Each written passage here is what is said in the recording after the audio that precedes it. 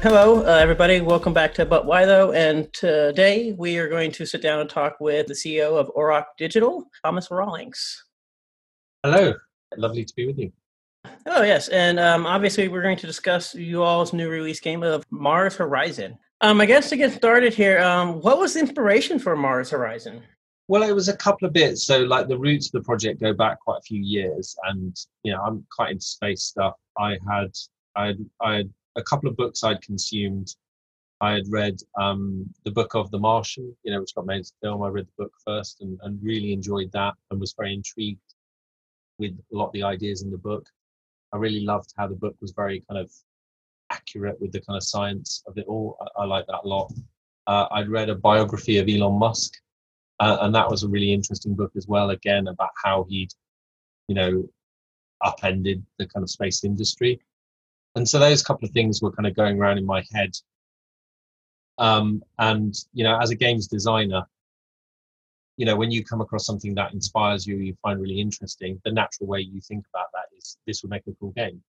And so, yeah, that was kind of, the early genesis. And then very early on, we were lucky enough to kind of make contact with the UK Space Agency, so the kind of main space agency here in the UK. And, very early on, they were kind of very supportive of what we're trying to do. We had some conversations with them and, it kind of just snowballed from there, really. And then, over time it picks up, it becomes a full dev project. We start working on stuff and then it goes through. It's ups and downs. Games take a long time to make. I think a lot of people are often surprised at quite how long they take to make. And then, yeah, the culmination of many years of work, happened, depending on when you're listening to this podcast, last week when we launched the game, which was super exciting and massively nerve-wracking. That's great. So I guess you said it did take a long time. Do you have a estimate of how long it took for this project then? So from the first roots of ideas, bashing around things, talking to people, sketching out a couple of ideas, it's basically about 5 years. That's not 5 years of us, like a full development team working non-stop for 5 years. But yeah, it started somewhere around about then. But really, the bulk of the work is in the last couple of years. Like that's when we've got a full dev team working on it. That's when a lot of the stuff gets implemented, a lot of the stuff's done. So it gives you a kind of an idea of how it works. But that's probably slightly more unusual for the games we do. They tend to take more like 18 months, 2 years, depending on exactly what the game and what the scope. Yeah, it gives you a kind of rough idea of where it fits within what we do. That's awesome. So obviously you said you guys approach like the ESA or the European Space Agency and the UK Space Agency. And it's obviously the game you said supported by it. What was their contributions to this game? And kind of the support they gave y'all. Yeah, so just so people know, the UK Space Agency is a member of the European Space Agency. Right. The European Space Agency is a bunch of European countries, some of whom are full members like the UK and some of whom are associate members or partners. And they work together to do space missions, but they also work with NASA. They work with other space agencies. That's quite common. So through the UK Space Agency, I was introduced to the European Space Agency. Met with some people there. One of them, a great guy called Emmett Fletcher, who's their partnership manager. He came over and visited us actually. And we showed him the game. We showed him what we're working on. He went away and came back and said, "Yeah, we really like that." And so, how does that support manifest? Well, most importantly, we get to talk to people who run space agencies and work on missions for real. So, for example, a really nice guy called Andrew Koo at the UK Space Agency. Early on, he gave us a bunch of his time and talked about what he does as somebody who is part of a space agency. What do they do? Those kind of conversations helped us to formulate the sort of things that we wanted the player to do on the space agency management side of it. And say, for example, on the other side of it, on the kind of mission side of it, the mission control side, then we got invited to go to the European Space Agency. A couple of us went out. We went to a couple of their sites. So one of their sites in Netherlands, and then onto one of their sites, the kind of main control site in Germany. And we met with a whole bunch of people, including engineers who work on the ExoMars mission, which is the mission going up to Mars in 2022. We met with a bunch of people who work on mission control, people who work on mission planning, people who planetary scientists who are trying to find things out about Mars. And across all those conversations, that helps you as a game designer pull out interesting ideas for gameplay stuff. We changed existing gameplay based on those conversations. And then the kind of next layer of that is, when we did betas, we did an alpha and a beta of the game, and more so in the beta just because the timings worked out well. We, as well as that was open to the public, and we had a whole bunch of players do that. We had a separate beta list as well, the same beta, but we had a kind of separate list of managing the keys for that, where people from the European Space Agency and the UK Space Agency joined in that beta. So we had a whole bunch of feedback from people who, did this for real. And of course, that's feedback you take. I mean, we take all feedback really seriously. But if somebody wants to kind of argue about how you represented a certain rocket or satellite in the game, you listen to that. But if somebody's saying you've represented that wrong, and I know because I designed that rocket, you're like, all right, I'll take you very seriously on that. But I have to say that their feedback, it was really good. It was really, some really nice comments, people saying, wow, I've never seen my job represented in a game before, and you've captured it pretty well. We had, loads of interesting things where people working on the missions, for example, the game has a lot of stuff about percentage chances of things happening.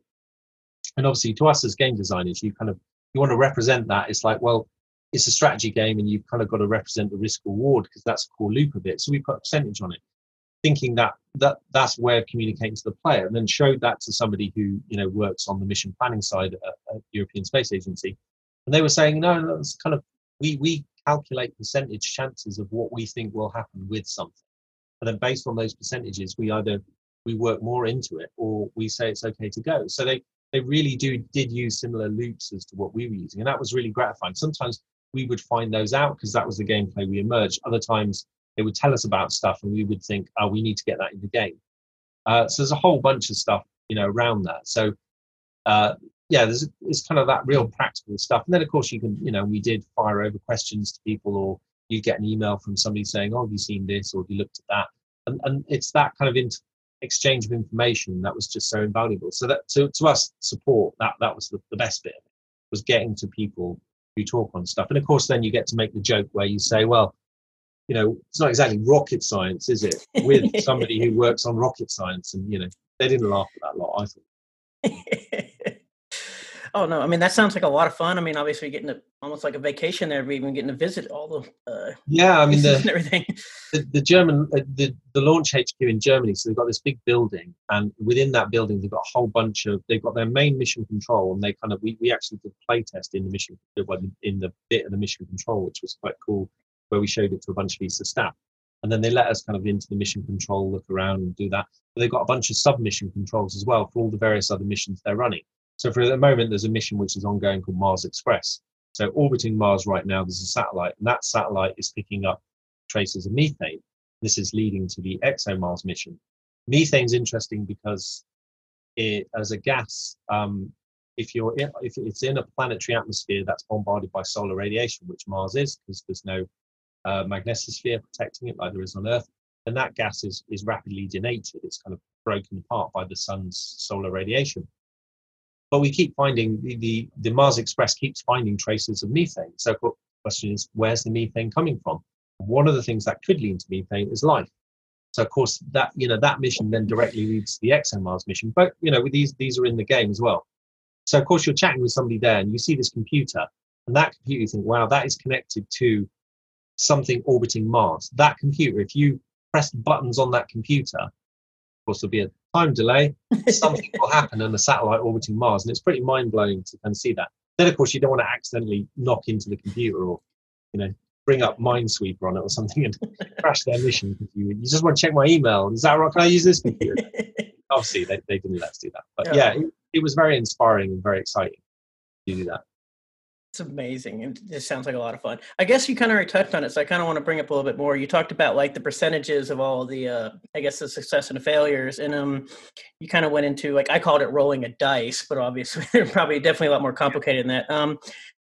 I guess, were you all worried about implementing that system for our player base? Because I mean, I love the system of dealing with success that way, but there is a lot of decisions that go into for just kind of. Well, I think I was really struck in the various conversations we had, and obviously, I knew that you had to have it that missions didn't always work out. It had to have an element of randomness in it.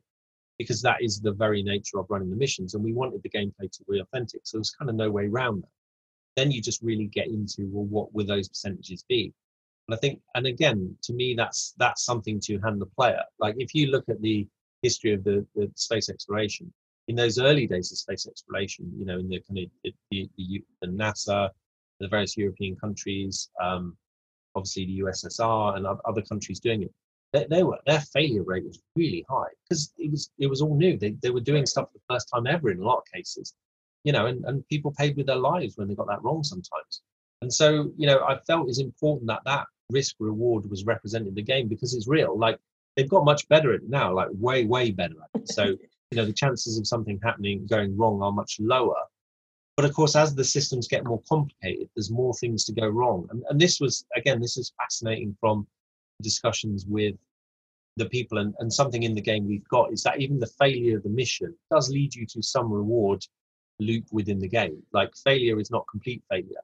And so, you know, when we start playing the game, I think sometimes it you know, certain types of games you play, the expectation is you can just always succeed. And with space exploration, I don't think it's possible to always succeed.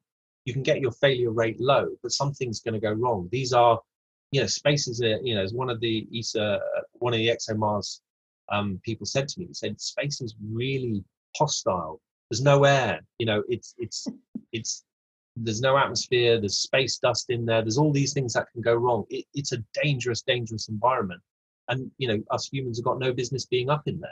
It doesn't really want us there. And so, of course, the risk factor of sending people up, of sending systems up, is very high. And so, yeah, the randomness is important to represent that reality. Thank you. I'm kind of blown away. I was by far probably my favorite part of the game was just seen these percentages, and you know, and the randomness of like even failure, and there was no 100% success, and I just really appreciate it. And I just really like the answer, and just everything else. It was just awesome about what all you all like implemented in the game and how it worked out.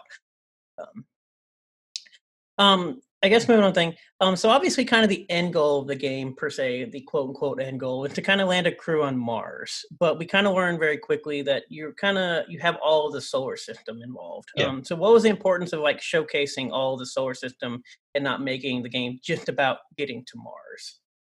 Well, again, I think it's to give the player those options. You know, if you think of the kind of, again, the real space exploration, then the more you do something, the more you practice, you become at it, the better the agency becomes at doing that. And therefore, there's an advantage in repeat doing things. There's an advantage in doing side quests, side missions, however you want to think of it. But there's another advantage in being really focused on let's just get to Mars. And I think that's a very real challenge that mission planners at agencies face, is where do they put their resources? They can't do it all. Every mission that they choose to do represents a huge amount of resources. And I think I wanted to give the player that sense of the scope of what could be done. And because it all builds the capacity of your agency, you know, deciding to send a probe off to Venus doesn't not help you get to Mars. It builds capacity in other ways. So yeah, ultimately, you know, at the core, it was like this fairly simple thing of, do I put everything into the long shot to get to Mars first, or do I do a bunch of stuff you know, spread my risk a little bit, build my agency up, and then go for the Mars thing? And that was the kind of core idea at the start that was really built up through these various options. But on top of that, because we represent a lot of what really happened in history, you know, the focus isn't always on Mars, and players can do a lot of other stuff.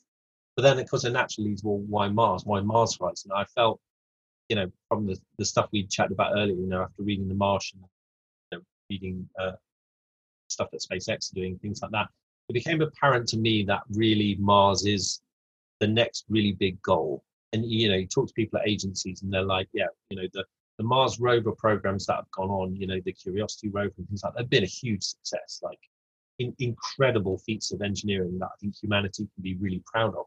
We have put robots on another planet, and those robots have been there for ages doing stuff. So that's really exciting. So what's the next step then is what they call the sample return.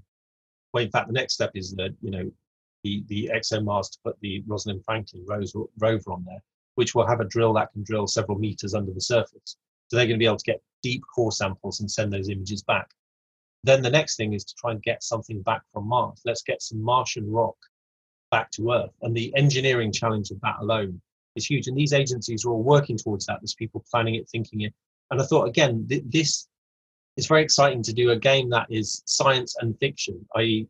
the science behind it and the engineering, this is all really happening. But it's fiction. No one has got to Mars yet. We haven't brought anything back from Mars yet. But within our lifetimes, that is more than plausible, I think is incredibly likely. So, within our lifetimes, it's very plausible that there could be a base on Mars. And so that to me made the game really exciting. It's like, yeah, let's let the player dip their toe into the excitement that's going on around the space race. And so that's why I wanted that kind of breadth of history that has happened. And I also wanted that focus on Mars because there is a focus on Mars. Awesome. I guess the next thing is I guess obviously kind of under this, the Spacepedia. I guess how much research went into it, and like, why do you all? I mean, what was the goal to make it so thorough? I mean, I love the fact that not only you had the practical, like what this rocket does, but also the historical context, everything. And I guess last part would be, were there any issues, I guess, getting any of the like images or anything from NASA? I know they're pretty friendly with giving out stuff sometimes, but obviously.